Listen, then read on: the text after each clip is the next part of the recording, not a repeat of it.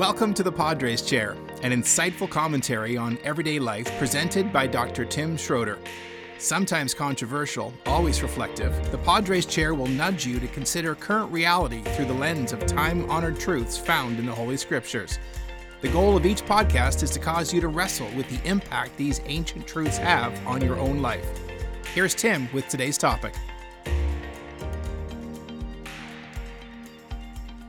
It is possible that we will never have another opportunity like this in our lifetime. The pandemic has pressed pause on almost everything we were accustomed to. All activity, all spending, all plans, all routines, some would say all fun. Nothing is the way it always has been. Not the way we worship, educate our children, recreate, entertain ourselves, socialize, or even nourish our bodies. All routine has been interrupted. And when this pandemic comes under control, and it will sooner or later, we will all have a choice to make. Will we go back to the way things were, to what we often call normal? Or will we seize this moment to make the corrections we always dreamed of making? Make no mistake, this window of opportunity will not remain open forever. No one knows exactly how long. The best guess is that for approximately the next 3 or 4 months, you'll have an unprecedented opportunity to recalibrate your life. And then, while the opportunity for change won't suddenly disappear, it's a pretty safe call that as regular activities resume, it's going to become increasingly more difficult to make adjustments to our way of life. I'm Tim Schroeder, and for several episodes in this podcast series, I just want to talk with you naturally and practically about how to go about the task of recalibrating life. How does one seize this unparalleled opportunity, this unique season, to create a preferred future? I don't claim to be an expert on recalibrating life, but I have stumbled on an example in the ancient scriptures of someone who is. And we're going to study his technique, mine it for whatever it has to offer, and then apply his insight to our own recalibration projects. And I'll say right up front that I hope and pray you not only join me for the entire series on this theme, but that the results of whatever changes you choose to make will be deeply beneficial and rewarding for you. Now, today's episode is the inescapable starting point for recalibration. And I think the title pretty much gives it away. Ruthlessly Evaluating Current Reality. Years ago, the great theologian Popeye used a phrase that upon deeper reflection contains a lot more insight than I think the cartoonist realized. Popeye would look at a scene of injustice or inequity or danger, and after processing what he saw happening right in front of him, he would blurt out, "That's all I can stands, I can't stands it no more." Well, tucked away in the recesses of the Older Testament of the Bible is an account of Popeye's great-great-great-great-grandfather. Feel free to insert as many greats into that sequence as you want. A man named Nehemiah took a look at the plight of the people he loved, at the state of disrepair of the city he loved, and it just broke his heart, to the point he vowed to do something about it. That look, that broken heart, that can't stands it no more attitude is something a friend and mentor of mine once termed holy discontent. And in my opinion, it's the essential starting point to all meaningful change. The level of brokenness around us exists in increasingly focused concentric circles. I wish we were live and in person and I could just draw this out on a whiteboard for you. But on a macro level, the outside ring of the circle, I think few people would deny when they look at that outside ring that our whole world is broken. COVID, racism, depression, lawlessness, entitlement, narcissism, you name it, globally, havoc has been wreaked on the beauty and quality of life we all long for and our Creator designed us to experience. Then, moving inward to the next circle, closer to center, life much closer to us is also broken. Financial stressors have spiraled out of control for many. Healthy family ties are direly threatened, and even normal human decency in our own workplaces and communities is increasingly eroding. And so not only is our big world broken, but in many cases our close-knit communities and family units have suffered a significant state of repair. I mean, my gosh, we need special days to remind us not to bully vulnerable people. Then, as the laser focuses more tightly right on the center of our life, the bullseye, in that innermost circle for us, things like internal peace and a manageable pace of life, the enjoyment of life-giving relationships, and a calm meaning and purpose to life. Something the Jewish culture refers to as that blessed state of shalom, has become a rare luxury not currently experienced by the most of us. And I know I can't speak for you, but as I look at this cocktail of brokenness in every circle of life, I can't stand it no more. But that discontent begs a very important question of me. If I can't stand it, am I willing to change it? Not everything. Some things are fine the way they are, and some things are admittedly beyond my control. But am I willing to change the things I can and recalibrate my own life? And I think that the timeliness of this question simply cannot be ignored, because let me repeat my opening statement one more time. It's possible that we'll never have another opportunity like this one in our whole lifetime to make those changes.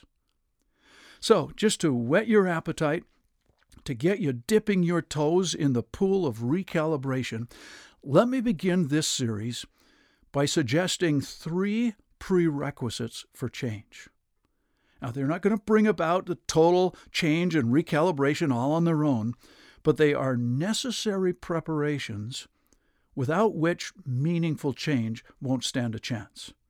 So, if you're ready, here they are, the prerequisites to recalibrate your life. Number 1, you've got to allow your heart to be broken by current reality. The state of disrepair of the circles we just described has to break your heart before you'll be moved to do anything to change them. Now let me take a few minutes and paint the scenario in which Nehemiah found himself. For some of you, this is old hat, but I know many of you who track this podcast don't have a long history in understanding the Bible, so let me just set the stage for you. The date is about 445 BC.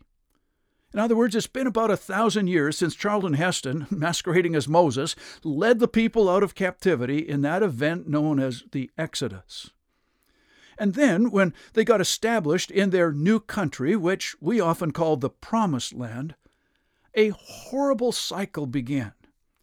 When times were good, they'd forget all about God and they'd start doing their own thing. They'd worship whatever idols they felt like worshiping. They would party life away. They would abuse one another and take advantage of the vulnerable. And then when the consequences of that would hit and hard times would come, then they'd cry out to God for help. And He'd hear them and He would help them. And for a short time, things would get better. And then in the good times, they'd forget Him again, and they'd screw up again, and the hard times would come back, and they'd then cry for help. You understand the cycle. It's pretty familiar to most of us. Now, skipping over a whole lot of history, we come to one of the most significant downturns in that cycle, where this same nation who had been set free in the Exodus was now captured again by enemies. And the people were hauled back into captivity. Long story made short, the Assyrians were involved and the Babylonians, and then ultimately the Persians defeated the Babylonians. And so by the time we get to our text, the Israelites now had a new boss called Persia. And this is the scene into which Nehemiah enters. He's a Jew who had been born and raised during this period of captivity, and he's living in Persia in the city of Susa. This is modern-day Iran, Iraq territory. And Nehemiah has a fascinating job. He's the cupbearer to King Artaxerxes. Now, cupbearer is a little bit of a misnomer because what the job really entailed is that he got to eat and drink the food and wine before it was given to the king, so that in case someone was trying to poison the king, Nehemiah would get it first, and then the king would be kept safe. In other words, Nehemiah would come home at night and Mrs. Nehemiah would say, "Hey, how was your day, honey?" And he'd say, "I'm still alive. It was a great day." Then one day, and you'll find this in the Old Testament book which carries his name, it's Nehemiah chapter 1, he received some visitors from the home country. And they went over to Starbucks and had a chat, and Nehemiah started to quiz them about how things were back home. How were the people doing? The Jewish remnant who had survived the exile, and how was the sacred city of Jerusalem? And then it happens. This is straight from the Bible. They said to me, we read, they said to me, those who survived the exile and are back in the province are in great trouble and disgrace. And the walls of Jerusalem are broken down, and its gates have been burned with fire.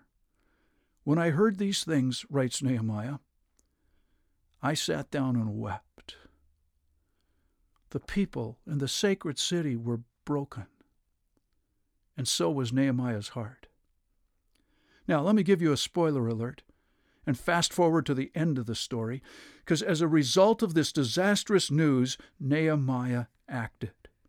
And ultimately he went to Jerusalem. He shook everyone out of their complacency, and he rebuilt not only the walls around the sacred city, but the morale of his people. But it all started with his heart being broken by the news of the devastating conditions. In fact, if you keep on reading, it says he was so distraught that he not only wept, it says, for some days I mourned and fasted and prayed before the God of heaven.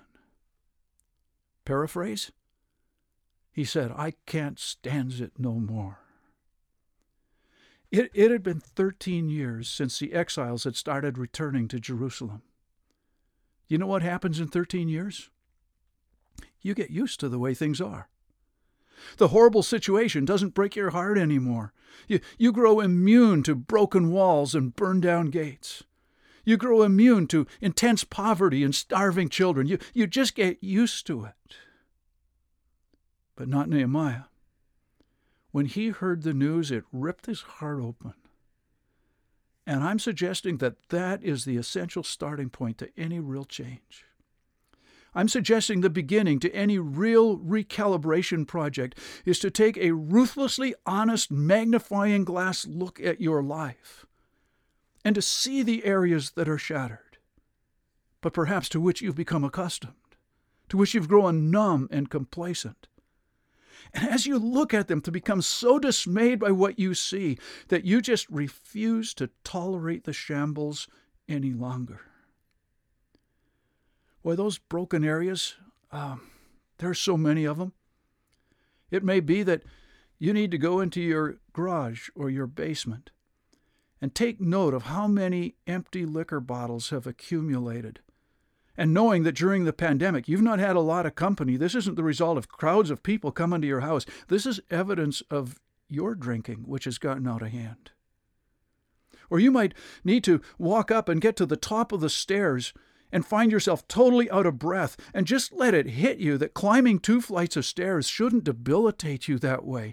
You've let your unfitness get way out of hand. Or maybe you need to study that stack of bills or go line by line through your Visa account and realize that this isn't because you lost your job or have a legitimate reason for bills to pile up, but rather that you've taken to the escape mechanism of spending to the point that it's caught up to you. Or maybe you open your phone and one of those pictures pops up of a really happy time with your spouse and children, but the date shows that was 2 years ago. And suddenly a sick feeling wells up inside you because your family dynamic isn't at all happy anymore. And you know you've done nothing to change it. Or a situation comes up in your community and a young person who's embraced living the Jesus way wonders out loud, man, I wonder how Jesus would respond to this. And to your shame and embarrassment, it's been so long since you've read one of the Gospels that you can't think of a single example of how Jesus would act in a similar situation. Brokenness in your life circles needs to break your heart to the point you declare it intolerable and determined to initiate change. When we moved into our home 25 plus years ago, there was a door leading into our kitchen that had a cracked pane of glass. And as we walked through that house with our realtor, I immediately saw that window was cracked. And I thought to myself, man, if we buy this house the first week or second week at most, I'll get that fixed. You know where I'm going with this, don't you? 22 years passed. We simply became so accustomed to the brokenness of that piece of glass that it wasn't until a major renovation project, when the door was removed, that broken pane finally got dealt with. I don't want to do that with areas of my life that matter a whole lot more. And so to become repetitive to the point of annoying you, I want to say it again. It's possible we'll never have another opportunity like this in our lifetime to make these changes. So what do you see around you and inside you that breaks your heart? Those are the points where recalibration stands the greatest chance of success. Okay, let's keep going. Second prerequisite to change. You've got to accept your contribution to the problem. This would seem so obvious that it wouldn't even merit mentioning if it weren't for the fact that almost all of us are experts at finding someone or something other than ourselves to blame for our broken circles. Nehemiah heard how broken Jerusalem was, and we've already read it. He wept and mourned and fasted and prayed. What we don't realize when we read this, unless we've got an ancient calendar in front of us, is that level of brokenness went on for 4 months. And in that time of mourning and fasting and praying, a very distinct tone started to emerge in which Nehemiah would take responsibility for this situation. He confessed his sins, he confessed his family's sins, he confessed Israel's sins. He doesn't blame the Assyrians and the Babylonians and the Persians. He takes ownership. Verse 7 is part of his prayer. He says, we've acted very wickedly toward you, God. We've not obeyed the commands, the decrees, and the laws that you gave to Moses. Both me and my family have sinned. The situation is bad, he said. It's terrible. And guess what? We caused it. It happened on our watch. Wow. I'm not very good at doing that. And can I take a guess that you aren't either? Things go wrong and we blame government, we blame the medical system, we blame the police, we blame the schools, we blame the church, we blame the neighbor, we blame the neighbor's cat. Like anyone we can think of before we look square in the mirror and address our own contribution to the brokenness in our lives. Now, let me just press pause for a second. Do governments, medical systems, police forces, schools, churches, and many other agencies play a role? You bet they do. And everything possible needs to be done to ensure their responsibilities are being addressed. But the starting point for my recalibration is with the guy who looks back at me in the mirror every single morning. A long while back, when we were the proud owners of a little dog, I was out walking her one day, and as I was returning home and approached our yard, I noticed some newspapers and garbage the wind had blown into the shrubs in front of our house. This is horribly embarrassing to admit, but without even thinking about it, the first thought that crossed my mind was, what a mess. It's like someone ought to clean that up. Somebody should do something about that. And no sooner than that thought registered in my mind, it hit me hard. It was my house. Those were my shrubs. Who exactly did I have in mind who should do something about it? It is such a natural inborn tendency to see a wrong, to see a problem, to see something broken, and assume that it's someone else's problem. I won't recalibrate my life in any meaningful way until I take personal ownership of whatever contribution I've made to the way things are. It is an absolute prerequisite. All right, one more. Prerequisite number 3. You've got to summon the courage to take the risks necessary to change. And let's get this right out on top of the table. It does take courage. Nehemiah chapter 2, we're given the date, which has led some to conclude that it was sort of a New Year's festival that was going on. That's a little bit of speculation. But what we do know is that Nehemiah was present to present wine to the king. And one thing you need to know is that in that era, certainly nothing like this exists in modern times, I say with my tongue firmly in my cheek, everything revolved around the king. The only person who really mattered was the king, the president, or the prime minister. And those who served him, they weren't allowed to have their own opinions or feelings or emotions on display because it was all about him. Only back then, right? Well, in that setting, it happens. Because the king looks at Nehemiah and he says to him, this is my paraphrase, like, why are you so down in the dumps? You're clearly not sick, because if you got sick after tasting the wine, you wouldn't be giving it to me. But here you are presenting me with the wine, and so if you're not sick, you must be depressed. What's wrong, Nehemiah? And here we have this unusual circumstance of a king asking the servant why he's feeling down. At that, chapter 2, verse 2, Nehemiah says, I was very afraid. I guess. In that day, he could get killed for being sad in the presence of the king. But at least now it's on top of the table. And so Nehemiah begins to spill his guts to the king. My city, my homeland, the place of my family's graves, it's desolate, it's broken down, and I'd like to fix it. And summoning all the courage he possesses, he said, will you let me go? Will you please send me to restore it? And then with a surge of more courage, he says, and will you send letters of support along with me? And then realizing that he's now on a tremendous roll, he says, and how about, O king, that you pay for the project, because I'm going to need timber from the king's forest. This is from a cupbearer to the king. And that is exactly how change happens. When we admit our own brokenness, we then face our part in it and then courageously declare that we're going to do something about it and ask anyone and everyone to help us.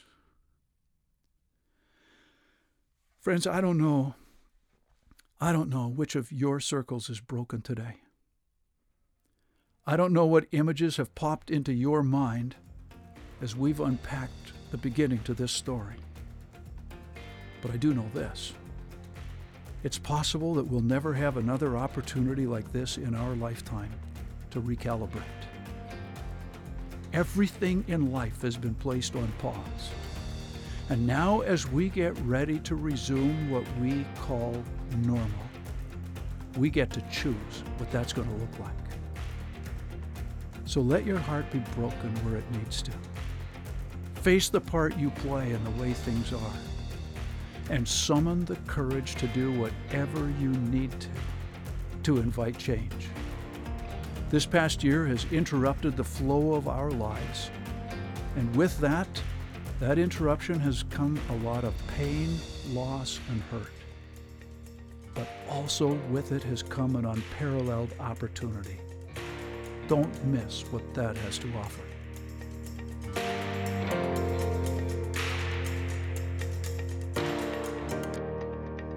Thank you for joining this episode of the Padres Chair. We hope that you found it stimulating as you consider the role God plays in your everyday life.